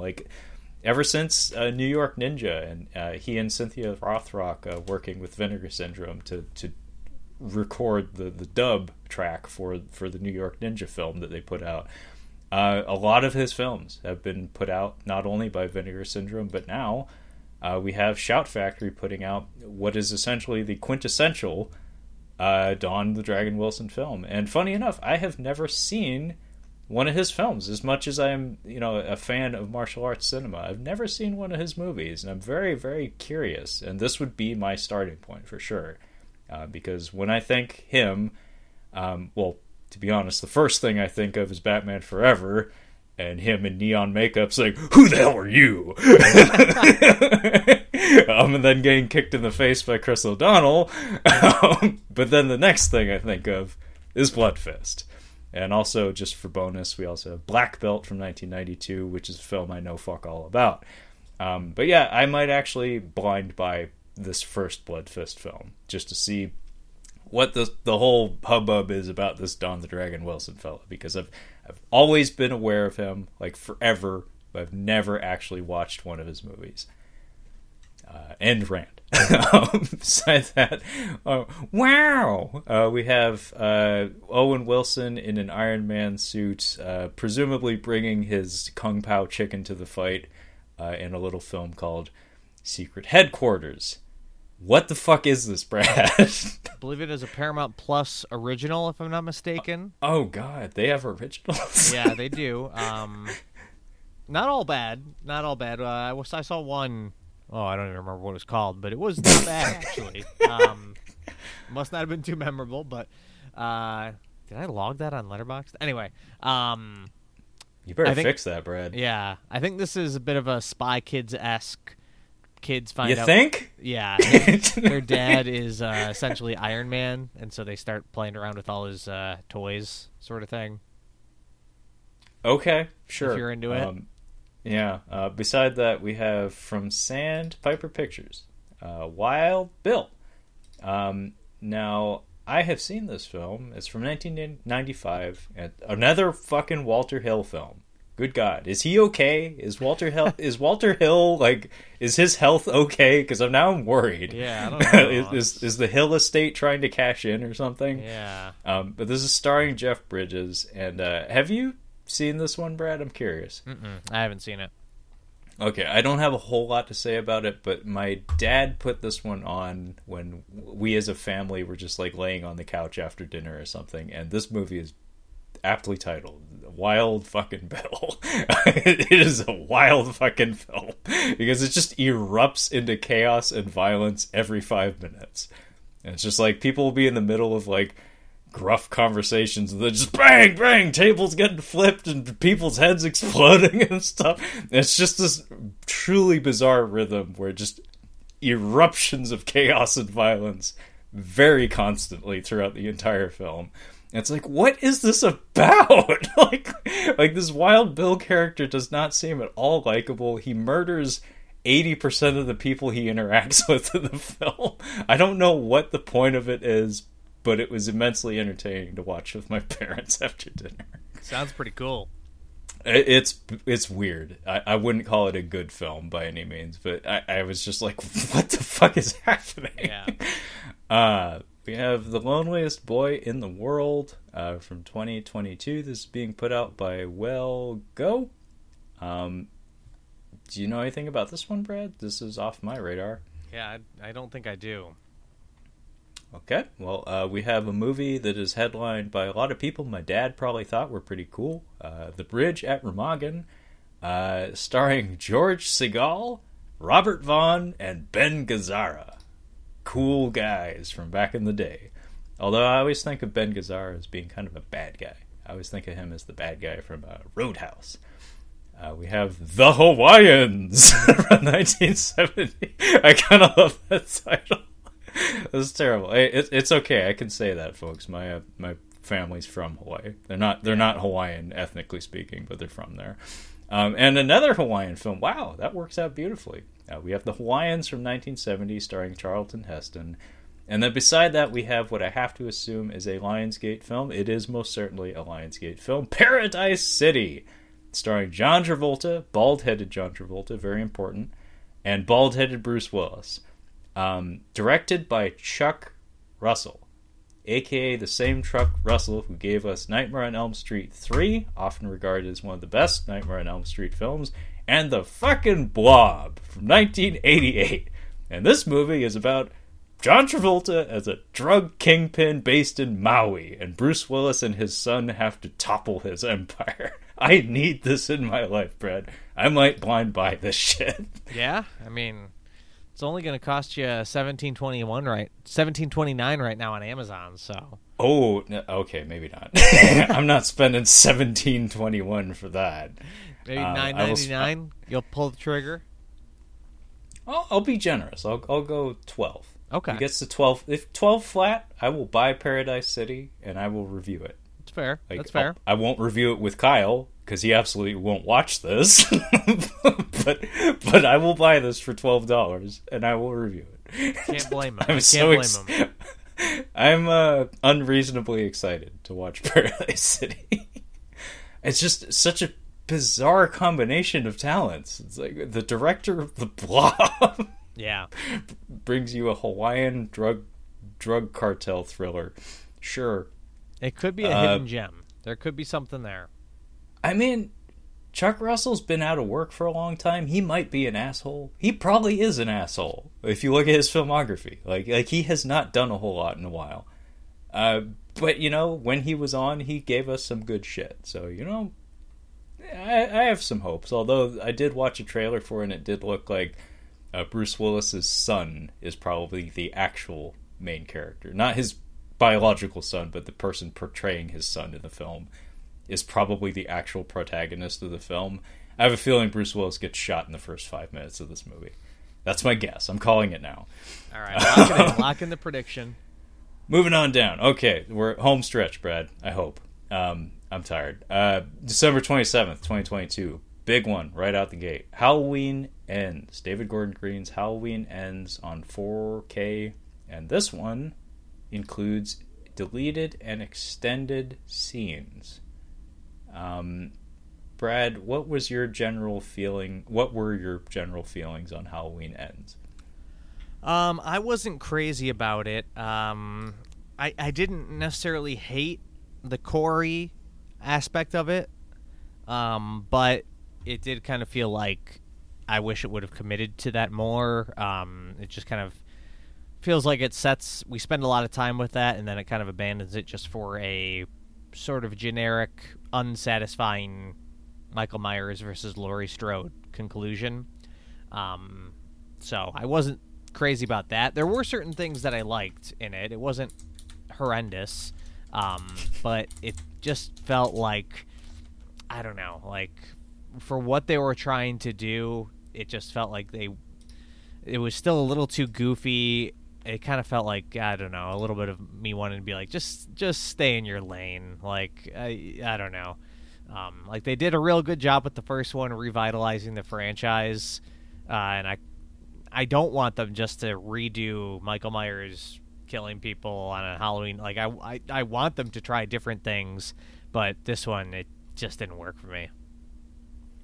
Yeah, I mostly agree with you. I hate to always be the guy to say this, but the movie is not bereft of good ideas. Like it does have some interesting takes and some interesting angles it's trying to play. Only problem is the execution, and more importantly, the timing. It feels like I'm intrigued by the premise of an extended cut of this chapter of the David Gordon Green films in particular, just because it feels like an odd amount of things crammed into the final chapter of a story, where had it been better planned and some of these characters, like the Corey character, had been introduced slightly earlier or better connected with some other elements in the story, maybe the payoff would have felt more sincere and less out of left field. But as it stands, it's okay. Like I didn't hate it by any means, but it is not as good as the first, as good as Halloween 2018. I don't think Kills or Ends are as good as 2018. But, they tried something different, didn't quite work out, but maybe that was the point. I mean, there is some symmetry with Halloween 3, Season of the Witch.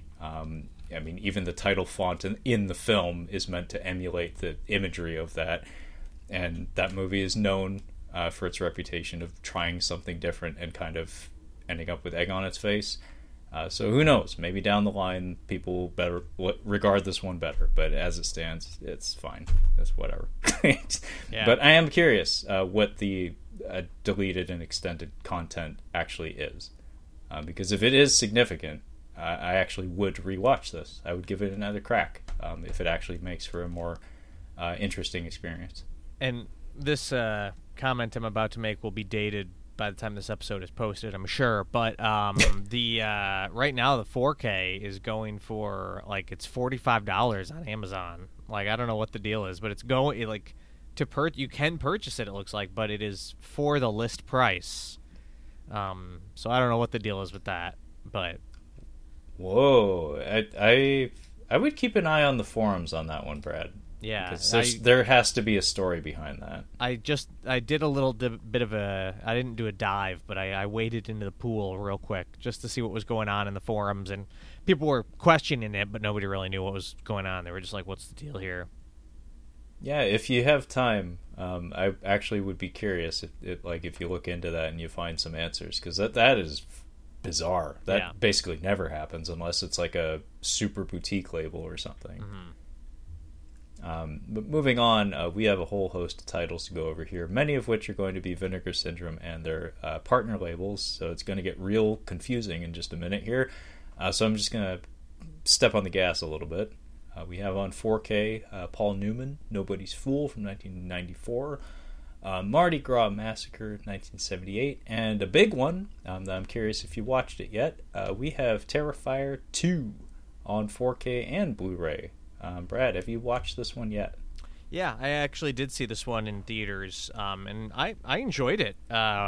Definitely a little long. That's maybe the obvious criticism, but does not need to be over 2 hours, that's for sure. But fuck that. Yeah. But that being said, the middle portion of the movie I think is actually really solid. I actually really I've grown to like Art the Clown a lot as a horror villain. I like the humor that the character brings to these movies. Of course, the gore is very extreme. And, it just kind of felt like a nice, comfortable, sort of slasher movie throwback. Like, it's not a reboot or a remake. It's a new, even though it's Terrifier 2, but it's a new character, but following kind of, the classic horror slasher formula, but just kind of fun to watch in that way, and cool to watch them push things to an extreme limit with such a low budget. Yeah, I really want to check this one out, largely from the word of mouth. I will say, it's really pissing me off that I can't remember this, but the font on the cover here, I adore it. In particular, the 2. The Terrifier, it's fine, but the 2 combination of the font choice for the 2 and the stroke effect on it is so familiar, but I can't put my finger on exactly what it is. But I really, really love the font choice. But yeah, I'm really excited to check this one out. I have tried to watch the first Terrifier at least twice, and I don't think I've ever gotten more than a half an hour in. And it had nothing to do with the content. It was more just like I kept trying to watch it when I was busy. And I need to just find a time to just sit down and fucking watch the thing. But mostly I just want to get to the second one, because I hear it's leaps and bounds better. The second one is much better. Runtime aside. Yeah, that's what I hear. But moving on, we have Solomon King from 1974. An AGFA release, the films of Doris Wishman, The Daylight Years. We have Mindfield from 1989. This is from Canadian International Pictures, and it has everybody's favorite angry Canadian with the amazing voice, Michael Ironside, starring in it. And funny enough, same guy from another Canadian film, Scanners, also featuring presumably some sort of psychic bullshit. I love Michael Ironside. He's great. We have Mind, Body, and Soul, 1992. There's so many, Brad. I'm just going to kick it over to you. What jumps out at you next? Well, it's a lot of Vinegar Syndrome partner releases, because there's no new Vinegar Syndrome releases this month, because December is their partner-only month. Cool. A lot of these I don't really have much to say. There's so much partner stuff now that I'll glance at stuff, and if it doesn't immediately grab me, I don't really look into it that much. A little bit interested in, if you scroll down, Freak Scene, the story of Dinosaur Jr., just because I do think that would be an interesting doc. Not that I'm a Dinosaur Jr. head, but it is from Utopia, and I recently in the last Vinegar Syndrome sale purchased 2 Utopia titles, and haven't watched them yet, but in terms of the presentation of the release, very impressed. The one slipcover that I have for We're All Going to the World's Fair from Utopia is amazing. Very happy I got that slipcover. But I will mention one that I'm not interested in, but a lot of people were excited for, is another AGFA release. So maybe I'm a little interested in Bat Pussy, which I believe from what I have read and what they say, it is kind of the first, unofficially the first ever porno parody. Seems like people are quite excited to have this one in a nice release like this. Not sure if I'll be picking that one up, but I will say, I guess if I am going to pick up a porno title from Vinegar Syndrome or one of their partner labels, this might be the one. Because I am a Batman fan, so. Bat Pussy. Definitely make sure to display that one with the cover facing out. Yeah. For sure. We have from Kino a little movie called Twilight from 1998. Not that Twilight. And I don't know a damn thing about this, but just looking at the talent, the cast, Paul Newman, Susan Sarandon, Gene Hackman. Shut up and take my money. Don't know what it is, but wow, that's quite the cast. We have White Reindeer from 2013. I will point out that Lieutenant Jangles from 2018 from ETR Media. I have to assume that's one of the Vinegar Syndrome partner labels.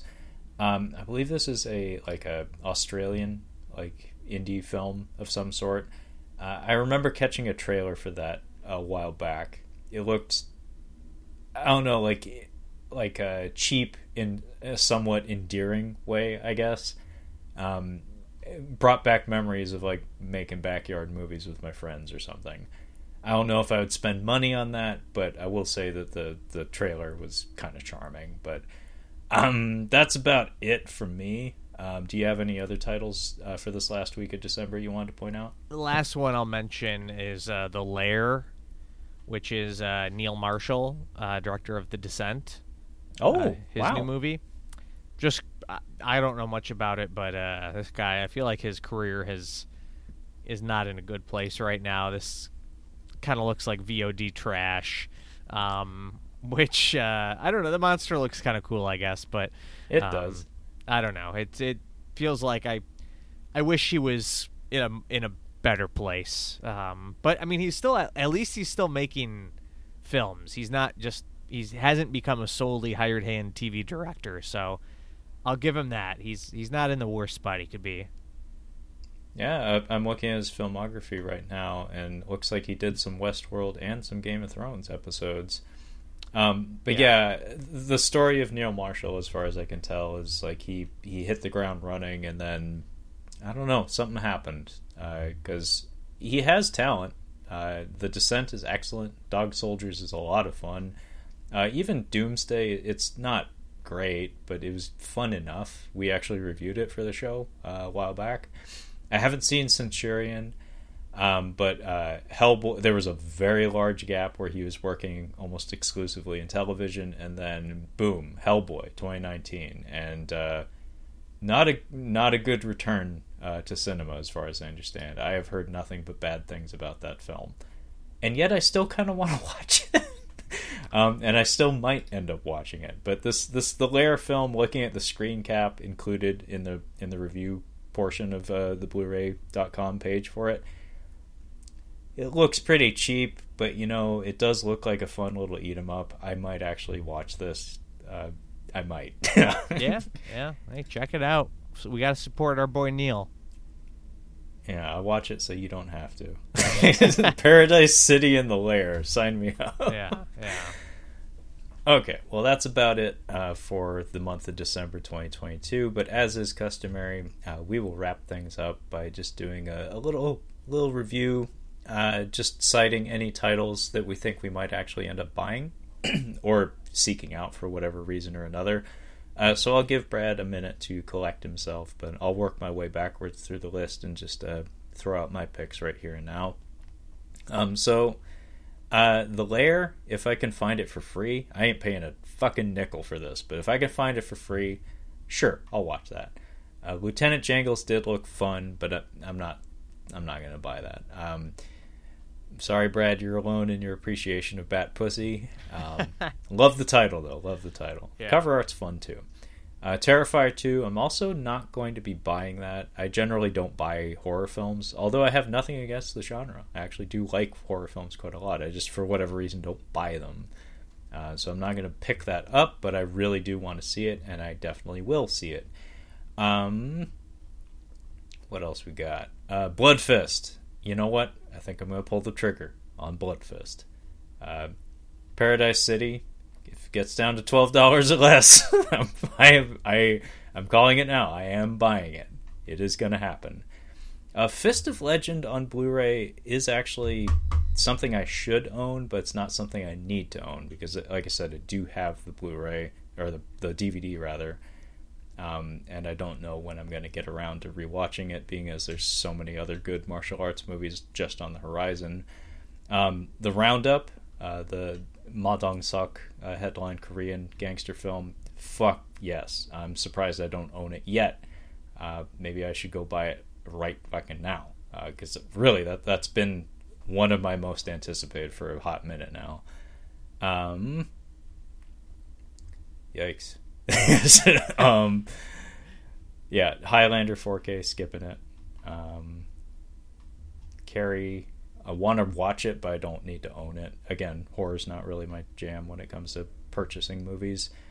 Mad God I already picked up. And I think that's it for me, Brad. Very thin month as far as absolute purchases go, but hey, I got the roundup. I have that to look forward to. Yeah. Kind of a big month for me, weirdly enough. I already have Black Christmas on 4K. Pulp Fiction is probably wait for a drop in price, but that's one I should definitely get. I did already get Better Call Saul complete series. The Michael Haneke trilogy, maybe the next Criterion sale, either the Barnes & Noble or the Criterion website sale. Silent Night, Deadly Night collection is a must-own for me, just because I got to keep that Vestron collection complete. Smile, I was gifted, so I already have Smile. Spider is David Cronenberg's Spider, one I want to pick up as well, but probably wait for a drop in price on that one. Let's see. Banshees of Inisherin. I really want it, but I don't know if I should buy it and get burned on a potential future 4K or... Interesting that a lot of the Searchlight pictures, because the Menu is coming to Blu-ray only as well, and the Menu is a kind of a fairly modest hit. I would have suspected a 4K for that, so I don't know if Disney's not releasing these on 4K, so maybe it is worth just picking that up on Blu-ray. Tar, I'll be buying. I might get House of the Dragon on 4K too. We just had Christmas. I got some gift cards. Let's go, baby. And then Halloween Ends, I will get at some point just to complete my 4K set of that trilogy. And Terrifier 2, I'll at some point probably pick that up as well. So a lot I'll be getting once they drop in price, but a few I've already grabbed. So it's kind of a big month. Yeah, it's kind of funny how that works out. Yeah. That's part of why it's fun to do this show, is that very few picks for me, a lot of picks for Brad. Yeah. So, we all have our own collections. But, yeah, Halloween Ends. Definitely wait for it to drop below $45 dollars. Jesus. There's no chance that I'm going to spend that much for it. God, I'm really curious now. I didn't know that until you pointed it out, but that is bizarre. Yeah, like from like a small label or something, I could see that, but whoa, like did they like grossly underproduce this disc or something? Maybe. I don't know. I don't need it. I know it's not a very well liked film, but it's Halloween. People will buy it. Yeah, yeah. Very odd. There are like a lot of like Target exclusives, Walmart exclusives. There's some different versions, so I don't know if that has anything to do with it. But, yeah, I'm not going to pay that much for the standard. Yeah, Tinfoil Hat says maybe, like, a manufacturing error or something. Oh, maybe, there was a botched printing or something. Yeah. And so there's, like, currently few of them available. I don't know, but I'm very, very curious. But, yeah, big month for Brad, not so big for me. But hopefully next month there's a lot of interesting picks. And thank you so much for... listening to this episode. I know these aren't exactly everybody's cup of tea, but clearly Brad and I have a lot of fun doing them. But thanks, Brad, for joining me. It's always a lot of fun having you to bounce ideas off of, and it's a lot of fun being able to just compare notes about these things, because you have a lot of insight into a lot of these titles that I absolutely do not. Hey, right back at you. Some of the titles here I've never even heard of, and you're schooling me on them, so it's it's good to have that back and forth. I appreciate it. Yeah, I'm the resident Bloodfist expert who has yet to see a Bloodfist film. With that being said, Brad, before we go, do you want to let the folks at home know where they can find you and your very amazing podcast? Yeah, it's the Cinema Speak podcast. So we're on iTunes, Stitcher, Spotify, wherever you find your shows. You can follow us on Twitter at the Cinema Speak, on Instagram, Cinema Speak Podcast, and on YouTube as Cinema Speak. And you can find us on the web at cinemaspeak.libsyn.com. Very nice. And I know this gets annoying after a while, but Brad, do you have any videos in the pipe? Nothing in the pipe right now. I'm waiting until the new year, and then I'm gonna start working on it, start chipping away. Okay, well, let me know if you need help with editing or anything, because I know that is a big hurdle to get over. Shooting the fucker, that's one thing. Yeah. Actually putting the thing together after the fact, oh, it's a totally different thing altogether. But yeah, thanks for that, Brad. As for myself, you can find all of our episodes collected on catchinguponcinema.com. You can also find us on the social medias in the form of the Instagram at Catching Up on Cinema, as well as the Twitter at Catching Cinema, so feel free to hit me up at either of those.